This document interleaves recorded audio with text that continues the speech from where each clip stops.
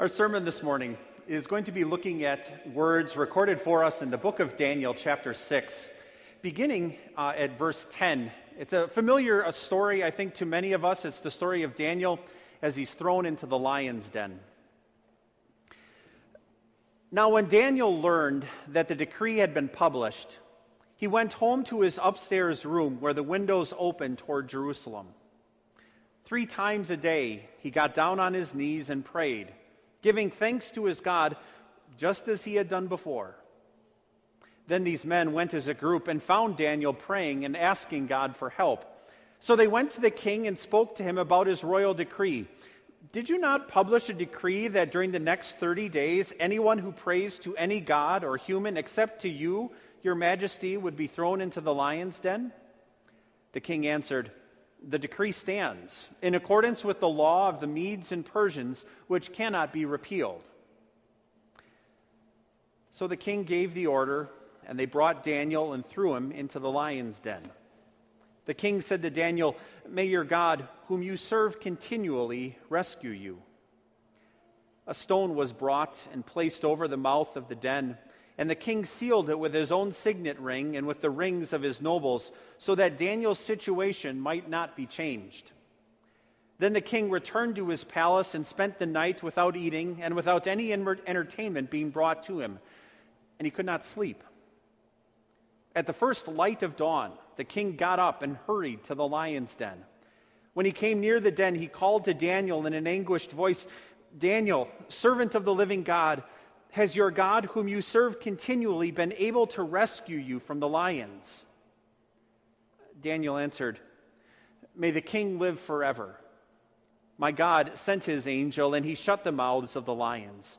They have not hurt me, because I was found innocent in his sight, nor have I ever done any wrong before you, your majesty. The king was overjoyed and gave orders to lift Daniel out of the den. And when Daniel was lifted from the den, no wound was found on him, because he had trusted in his God.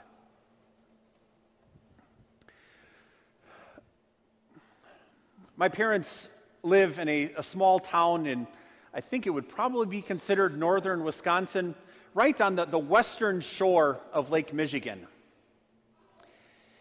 It's an old town, and one that has relied on not only shipping, but at times other freight and things that are carried on Lake Michigan. So from the city or the town of Kewanee juts out into Lake Michigan a lighthouse.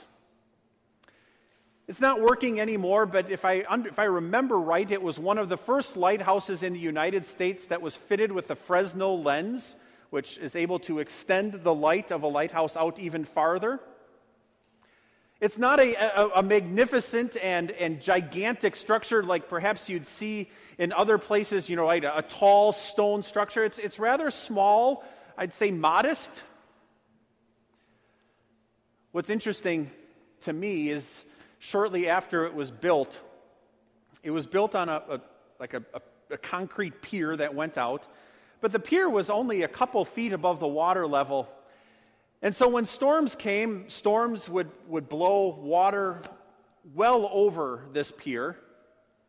In winter, it would not only be snow and icy water that's coming over, but then it would get covered in snow and ice, making it nearly impossible to walk the 600, 800 feet out to where the lighthouse is. So what they did is they built an elevated walkway, 20 feet in the air, from shore all the way to the lighthouse, so that you could walk back and forth on an iron grate, I guess, in the middle of whatever storm or whatever weather that Lake Michigan was throwing at you. But you could get back and forth and carry supplies and whatever.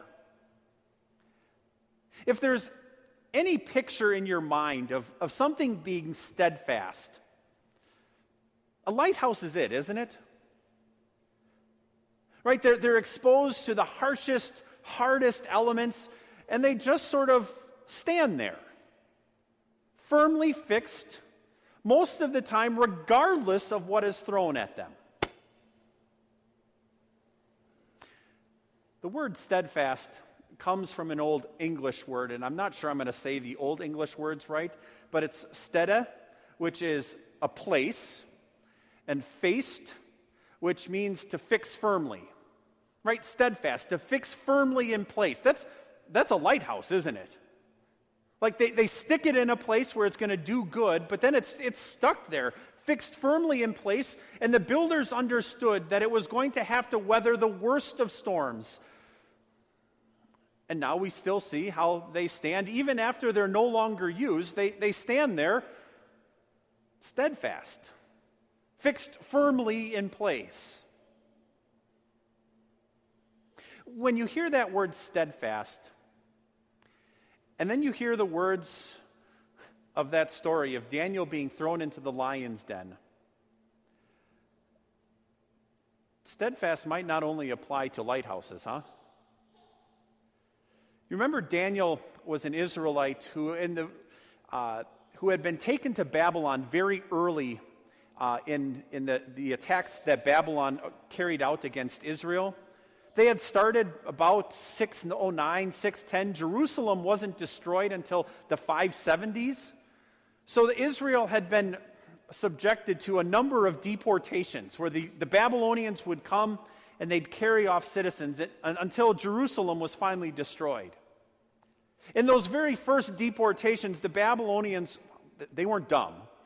They took all the best and the brightest and began to instill in them and give them the best of Babylonian education and training so that they could use them in the Babylonian government. And Daniel, along with, you think earlier in the book of Daniel, Shadrach, Meshach, Abednego, right? All of those were Israelites who had been carried off in some of those very first deportations. They were the smart, the best, the brightest of Israel, now pressed into service into the Babylonian government.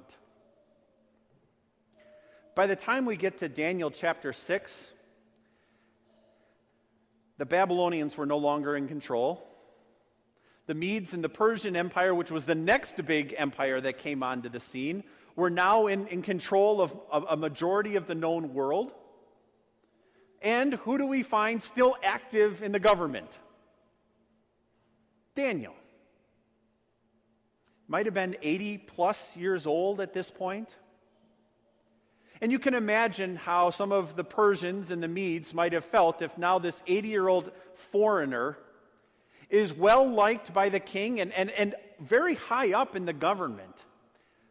They look at Daniel and they see Daniel's life and they realize, well, we can get rid of this guy. And so they devise and come up with a plan where they present to the king of Persia a law that they would like him to enact.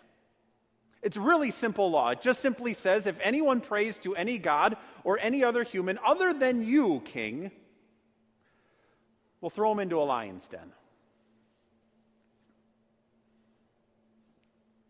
The king enacts the law. Daniel's no dummy.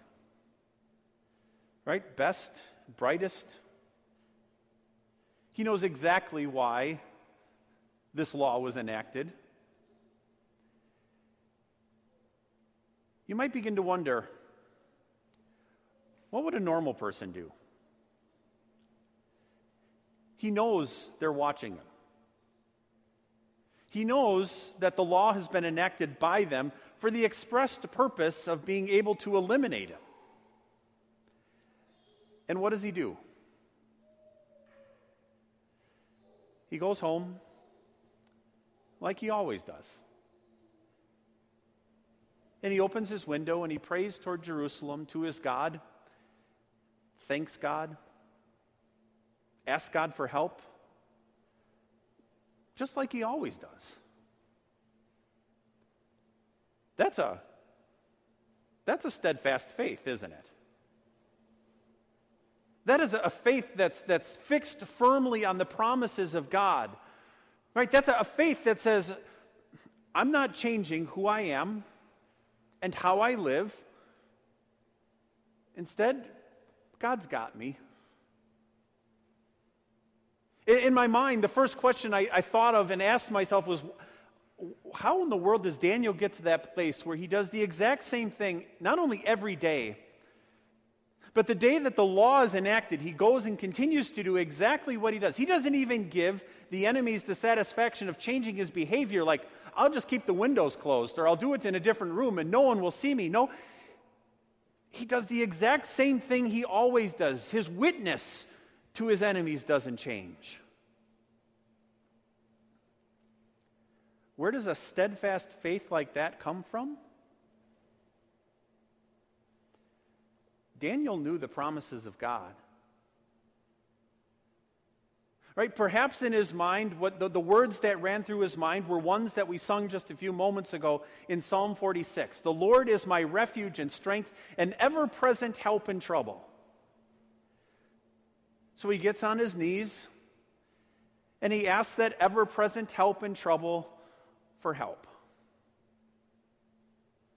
Perhaps what runs through his mind are all the other times God had kept his promise to help his people.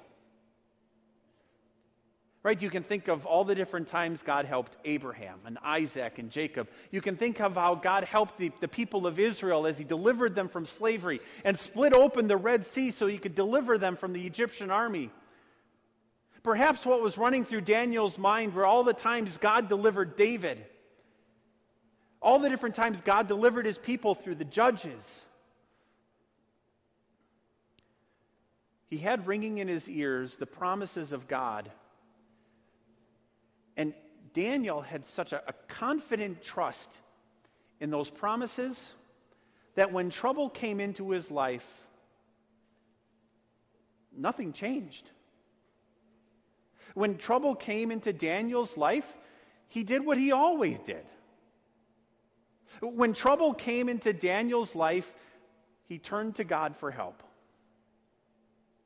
He kept going back to God with the promises God had given to him. Lord, help. Here's the situation. And nothing changed in Daniel's life. It's a steadfast faith we see repeated in Scripture often, huh? When believers, when they're confronted with trouble, they turn to their God for help. We see it in the Reformers, right? You can think of in the Diet of Worms, the meeting in the city of Germany called Worms, the entire Catholic Church was against Luther. And they said, retract what you've written. And Luther had a decision. He could retract what he had said, or he could become an outlaw, which basically meant anyone could kill him. Guess what he did? He asked for a little bit of time, and that night he did exactly what Daniel did. He turned to his God, and he prayed for help. In your life and in mine, trouble is going to come. It's not so much a matter of if it is going to occur in our life, but when. And not just trouble and hardship like we heard about Job the last 6 weeks, but trouble and hardship in the form of persecution. Right? You can look at what you and I believe about what the Bible says, and you very quickly realize it is at odds with much of what the world believes and says. The very fact that we believe marriage is between a man and a woman, that in an abortion, a human life is being murdered. Right? Or you could look at even more mundane things. The very fact that unless someone believes in Jesus, they're going to hell. Or you could look at our own life and how those beliefs begin to affect our life, and you could say, the very fact that I might prioritize worship and time spent in God's Word over sports or recreation. The fact that I give up an extra 5 or 10 minutes of sleep every day so that I can get up and read and study God's Word, that's different, isn't it? And the more people know and see that in you, the more you become more and more like Daniel. And the world is going to look at you differently. The world is going to look at you differently because you are different. You look at things differently, And so the world is going to look at you differently. And it's not always going to be that kind, loving, well, we can all agree to disagree or try to get along, or we're just going to ignore the differences. They're going to look at what you believe and say, you're backwards. You're unloving. And the list will go on. And the temptation is there, much like it was for Daniel, that when that kind of trouble comes in our life, to zip our lips, to change our life, to do what we do when it comes to our relationship with our God behind closed doors so that no one can see it, and therefore we'll keep the trouble at arm's length or further. The pressure will be there. And my guess is you've already experienced it. To just be quiet. To change what you've been like and not be who you are as a child of God in order to save yourself the trouble.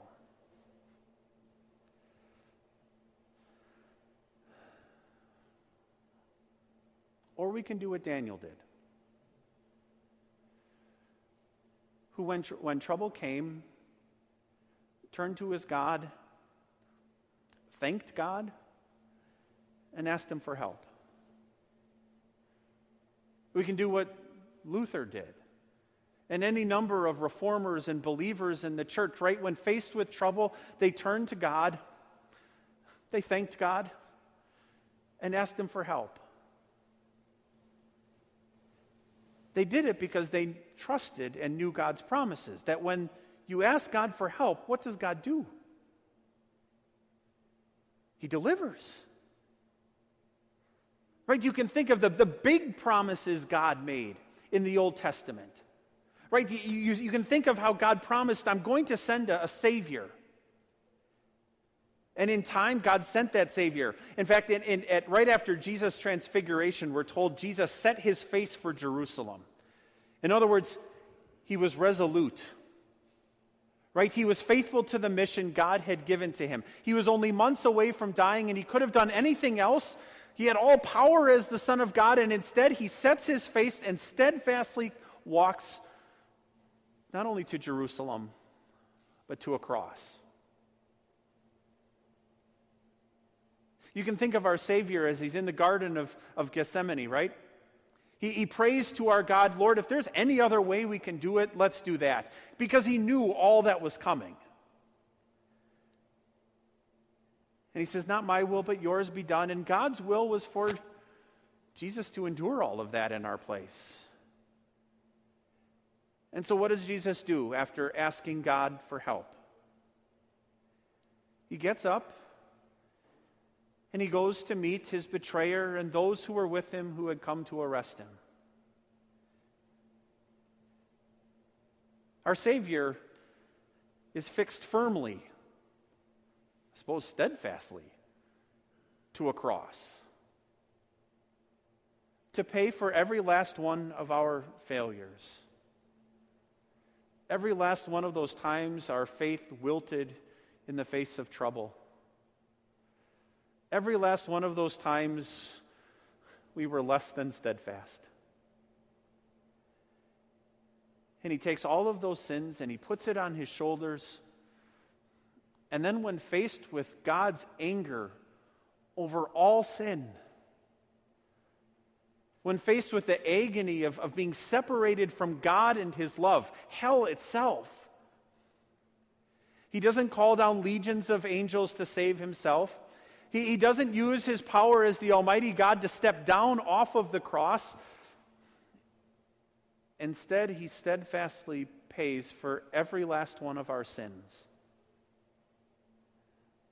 He takes away all of the guilt you and I carry along with us. And he says it's finished. The payment is made, and he dies. So that you will never die.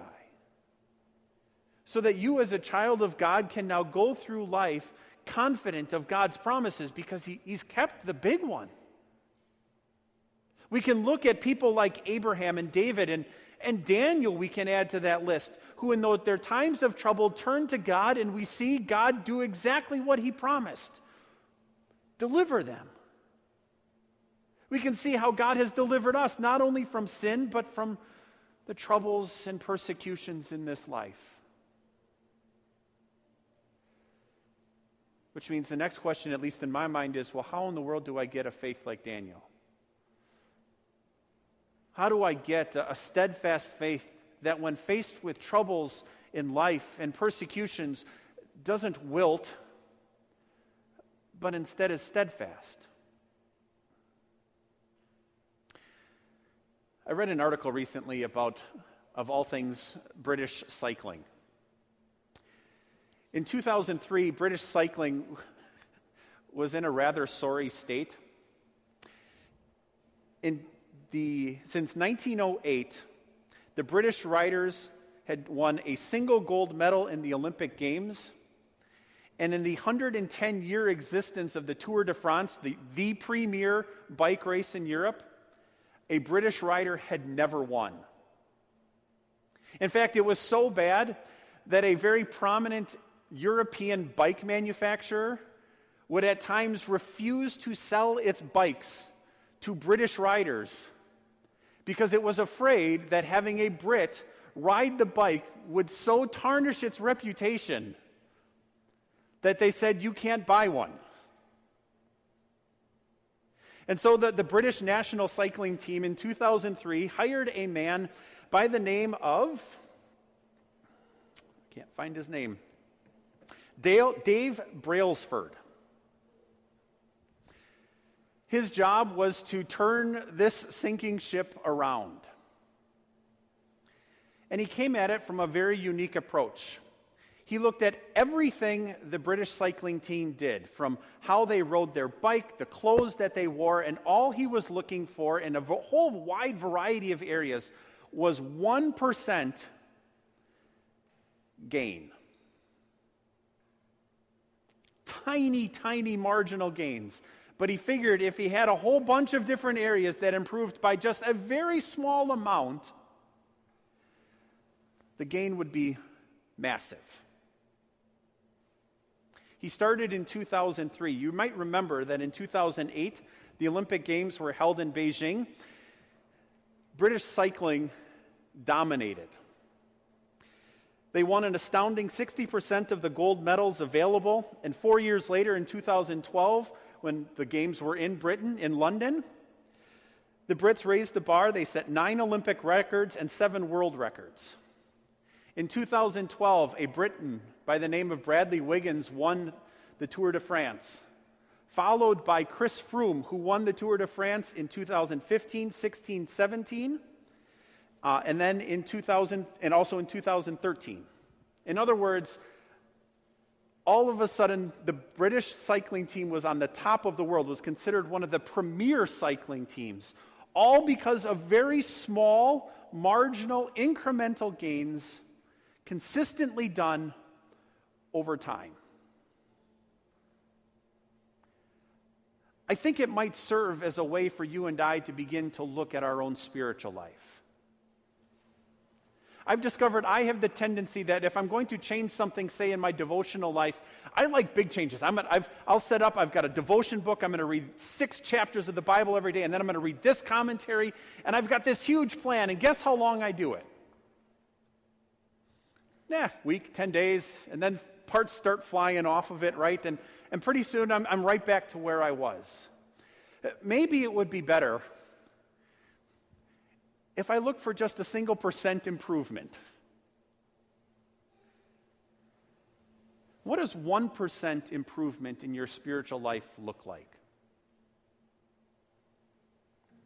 Maybe it's looking at my worship life and saying, right now I attend maybe once a month. And what I'm going to do is set a goal of being here more than I'm not. And so I'm here 2 times a month with a goal of 3 or every week. Maybe my 1% goal is looking and saying, I'm going to sacrifice 5 or 10 minutes of sleep, and I'm going to get up, and I'm going to simply read the Meditations devotion book, the devotion that's each day available each day in the book. And at the bottom, there's a little scripture reading, and that's all I'm going to do. It's going to take me 10 minutes. Maybe my 1% gain in my spiritual life is saying, I'm going to set aside an hour each week, join one of our small groups so that I have time together in God's Word. Perhaps your 1% is saying, I'm going to spend 15 minutes with my child and go through an Our Savior's Kids lesson every week. Perhaps your 1% gain is simply, I'm going to sit down and open God's Word and over the course of a year, read the Bible. I don't know what 1% in your spiritual life looks like. But I can guarantee it, that much like a wide variety of very small 1% gains took British cycling from the laughing stock to the winning circle. Small, incremental gains that are consistently done in your spiritual life produce huge results just the same. Because God works through His Word. And as He works through His Word, your faith is strengthened and becomes more steadfast. Consistency over time in the Word builds a strong, steadfast faith. A strong, steadfast faith doesn't come from big things, but small things done over and over and over again. Kind of like Daniel, who even on the day a law was enacted that forbid him from praying to his God, did the exact same thing he did every day. 3 times a day, he got down on his knees, opened his window, and talked to his God. And over 80 plus years of life, guess what that did to his faith? It enabled him to, on a day when a law that forbade him from doing that, for Daniel not to even give it a second thought and demonstrate a strong, steadfast faith. Lord, keep me like Daniel, huh? Lord, keep me steadfast in your word. Amen. And the peace of God, which goes beyond our understanding, will guard and keep your hearts and your minds in Christ Jesus. Amen. We respond to God's word this morning by joining together in proclaiming